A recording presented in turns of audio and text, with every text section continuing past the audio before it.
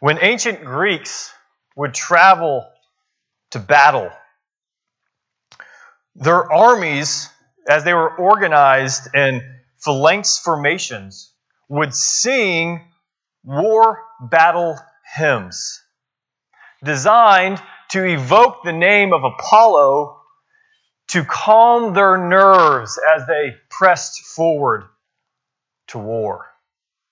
And then once they were in a striking distance of their enemy, they would change their song and have a full-throated cry called alalas, which were designed to strike fear into their enemies.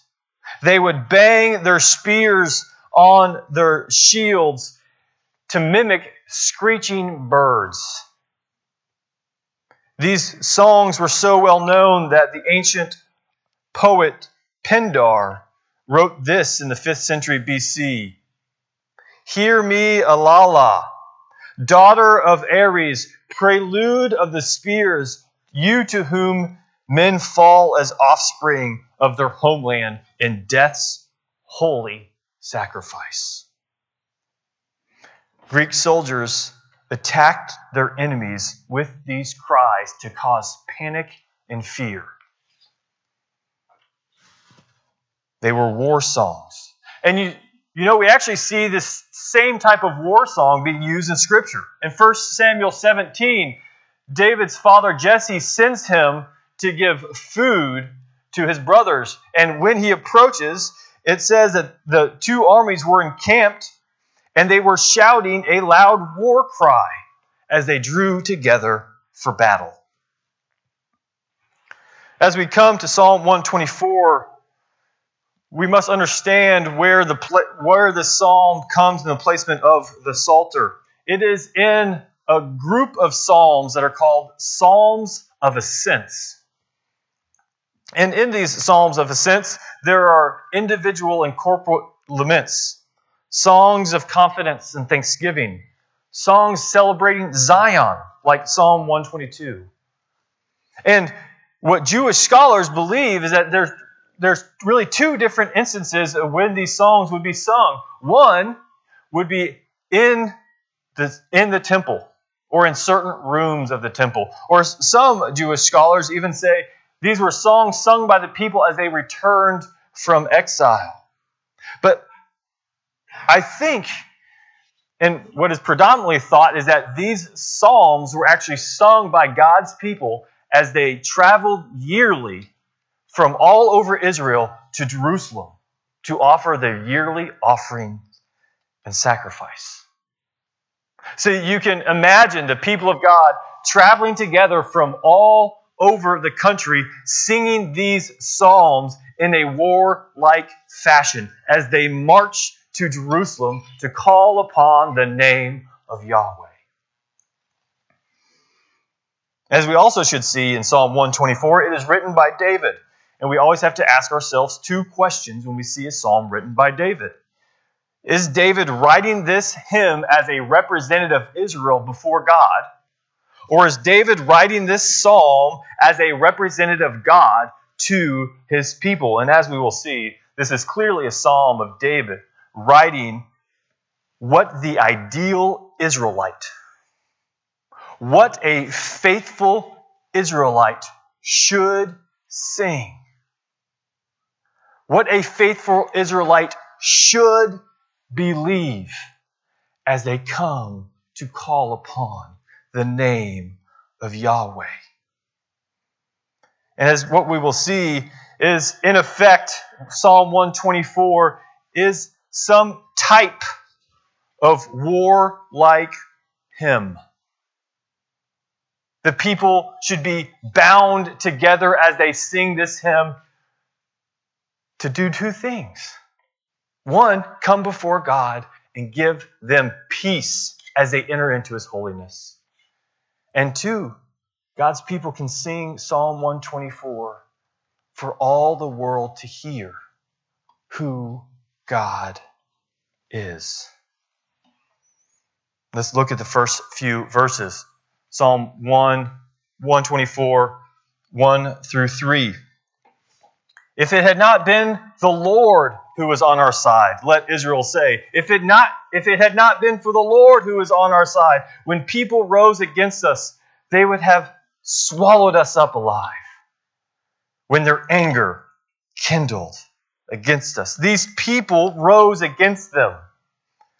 It's as if they were a large beast, large enough to swallow them whole in one bite. Or, as we see in verse 6, a predator that bites its prey with its teeth.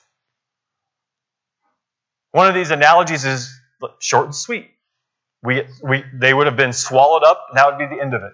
The second one is they would have been bitten. And when you're bitten by something, you have to feel its burn and its sting. And it takes a long time. And so we see these two analogies of what should happen to God's people if God had not been on their side. If God, Yahweh, the creator of the heavens and the earth, is the same yesterday, today, and forevermore, this psalm allows God's people to sing it together and say, if it weren't for God, we should not be here. He is with us. Let us join together and sing, God is with us. He is faithful. He is our present hope because of what He has done in the past. He is our future hope because what He has done for us in the past. He is faithful to His covenant promises. He is our God and we are His people.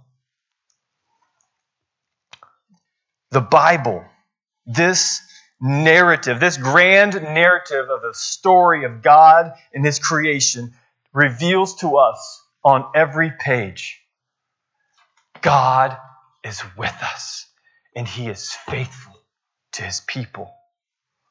On every page, we read the story of the true hero of Scripture, God Himself. He is the one that saves us. We do not save ourselves. He sought us when we were helpless. He saved us when we should have been swallowed up, when we should have been bitten, when we should not have escaped the snare. God is with us. He provided the animal skins for Adam and Eve. He provided the ark for Noah and his family. He provided the promised son to Abraham. He provided Moses, the leader, to lead his people out of Egypt.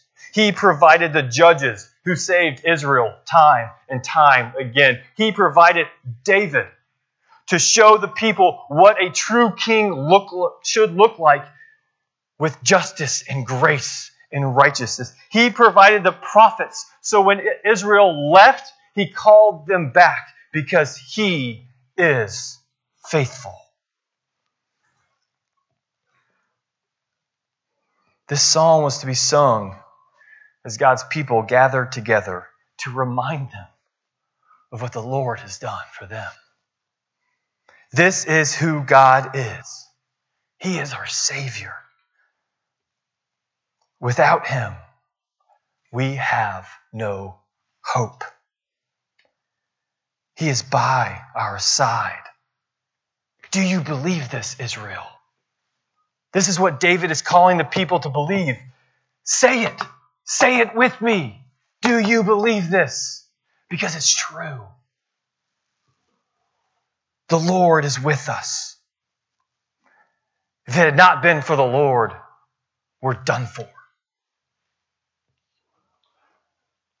And as God's people, we have a hard time doing this. We fail at doing what this psalm calls us to do. To remember the Lord's faithfulness. To believe that God is here with us, by our side. Why do you think that is? Why do you think it is so hard to believe that God is faithful when He has shown His people over and over and over again throughout every single story? Why is it hard to believe.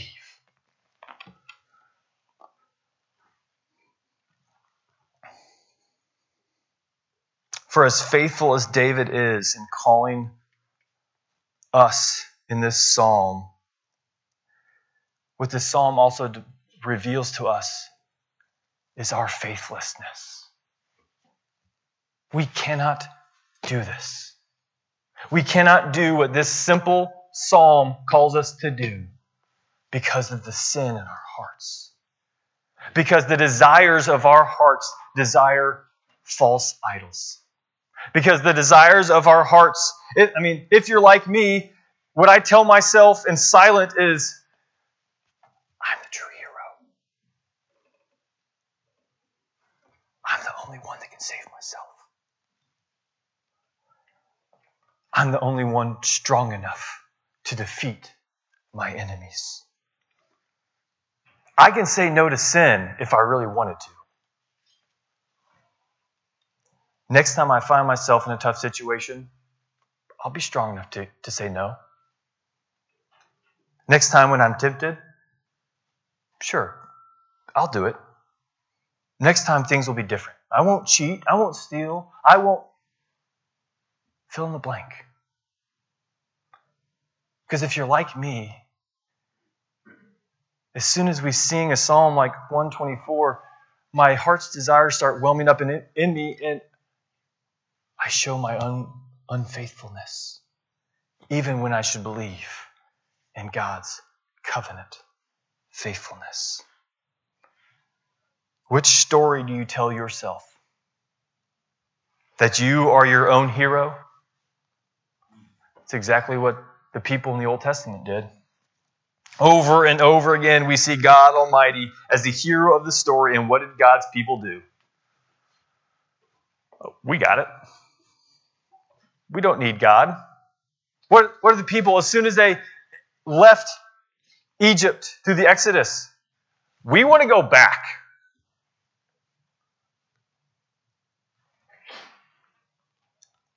This psalm reminds us of the depths of our own depravity. That even when God has shown himself as faithful, we don't want to believe it because we think we are faithful. David is calling Israel, the people of God, to say this aloud because we need to be reminded God is the faithful one, not us. If God were not on our side, we would be dead. It is God's own people that Elijah, as John has preached about Elijah, it is God's own people. Ahab was a king of Israel. He is calling his own people to return to Yahweh because they were unfaithful and God was faithful. He had called his own people, turn away from your sins, put away the idols. I am the true living God.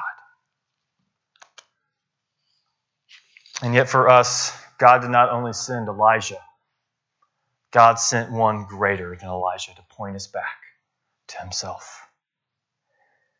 It was Jesus who came to show us the way back to God. It was in him.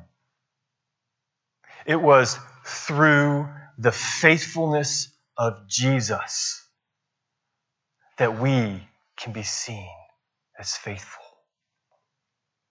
Jesus is the way to the Father, not through our own strength, our own conviction, our own desires. It is through Jesus Christ that we are able to sing this song as the faithful people of God.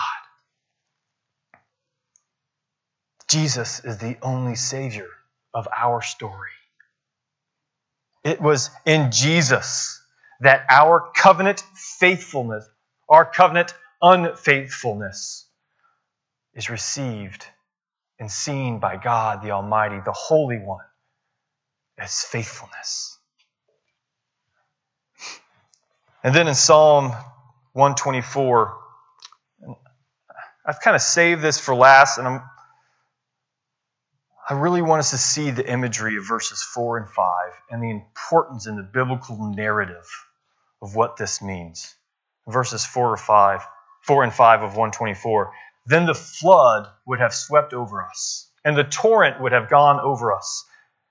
Then over us would have gone the raging waters. Now there are many commentators that believe that these are speaking of warlike images of when people came to battle, such as in 2 Samuel 5 and Isaiah 8. But even if that is true, even if verses 4 and 5 are speaking of a warlike way in which armies sweep like a water over their enemies, even if that is true, for God's people, this should evoke in them the remembrance of two different events, at least two different events. The first is in Genesis 6 and 7,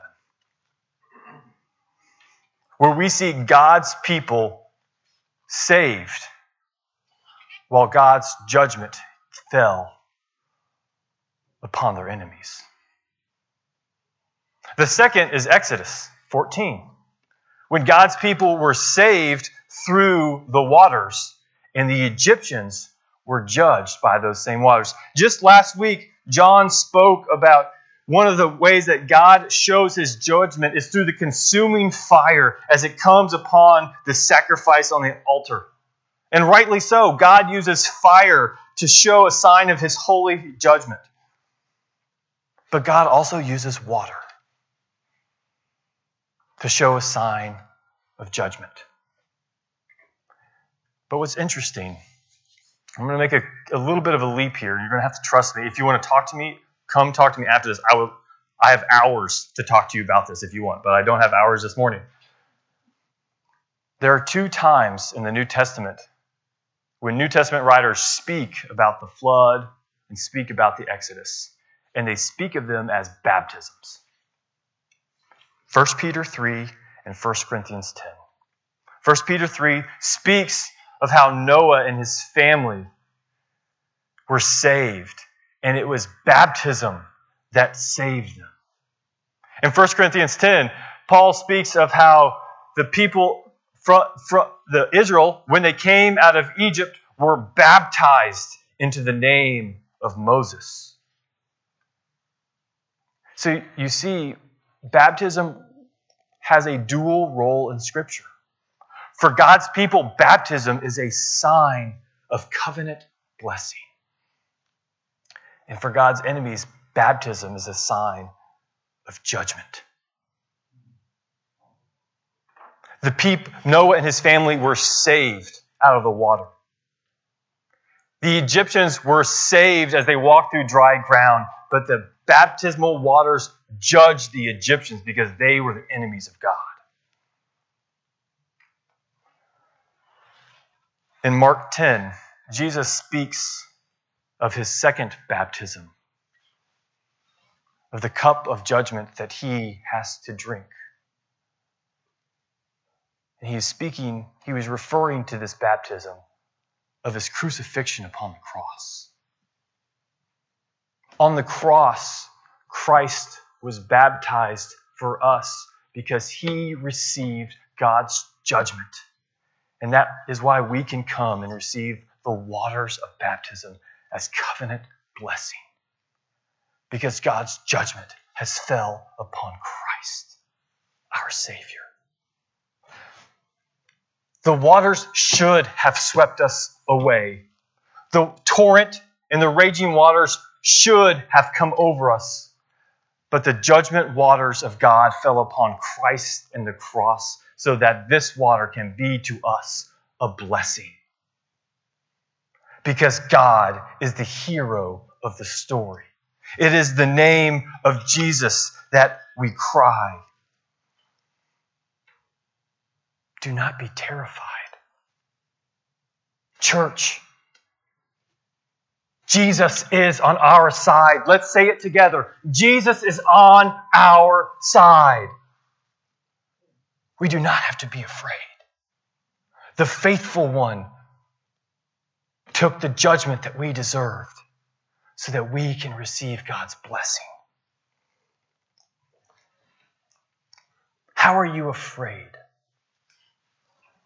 How has your sin swept over you? Because in the gospel, Christ has taken that burden upon himself and set you free. Just as the Israel walked through the Red Sea, they walked into new life as they served God. Christ has taken the judgment that we deserve for our sins. If you're trying to win your own battles, you won't. If you're trying to confess that you are the hero of the story, you're not. It's Jesus. And as the psalm teaches, we do this together. We sing this song together because sometimes one of us will forget. 2 of us, 50 of us will forget. And we need the 3 or 4 or 10 or 20 to remind us Jesus is on our side. He is the faithful one. And as we come each week, we take this war song and we sing it together because our enemy has been defeated in Christ. We also sing this song in anticipation because God has shown himself as faithful in the past. Therefore, he is faithful in the future. As the people of God walked to the temple to praise the name of Yahweh, the covenant name of God, we wait in anticipation to sing these songs in Zion when Christ returns. And then we'll have a feast because God is faithful. We sing this in corporate worship, marching together side by side as we await the return of our King. Praise the Lord. Praise the Lord. Let the earth hear your voice. Jesus is on our side. To him be the glory forever. Let's pray.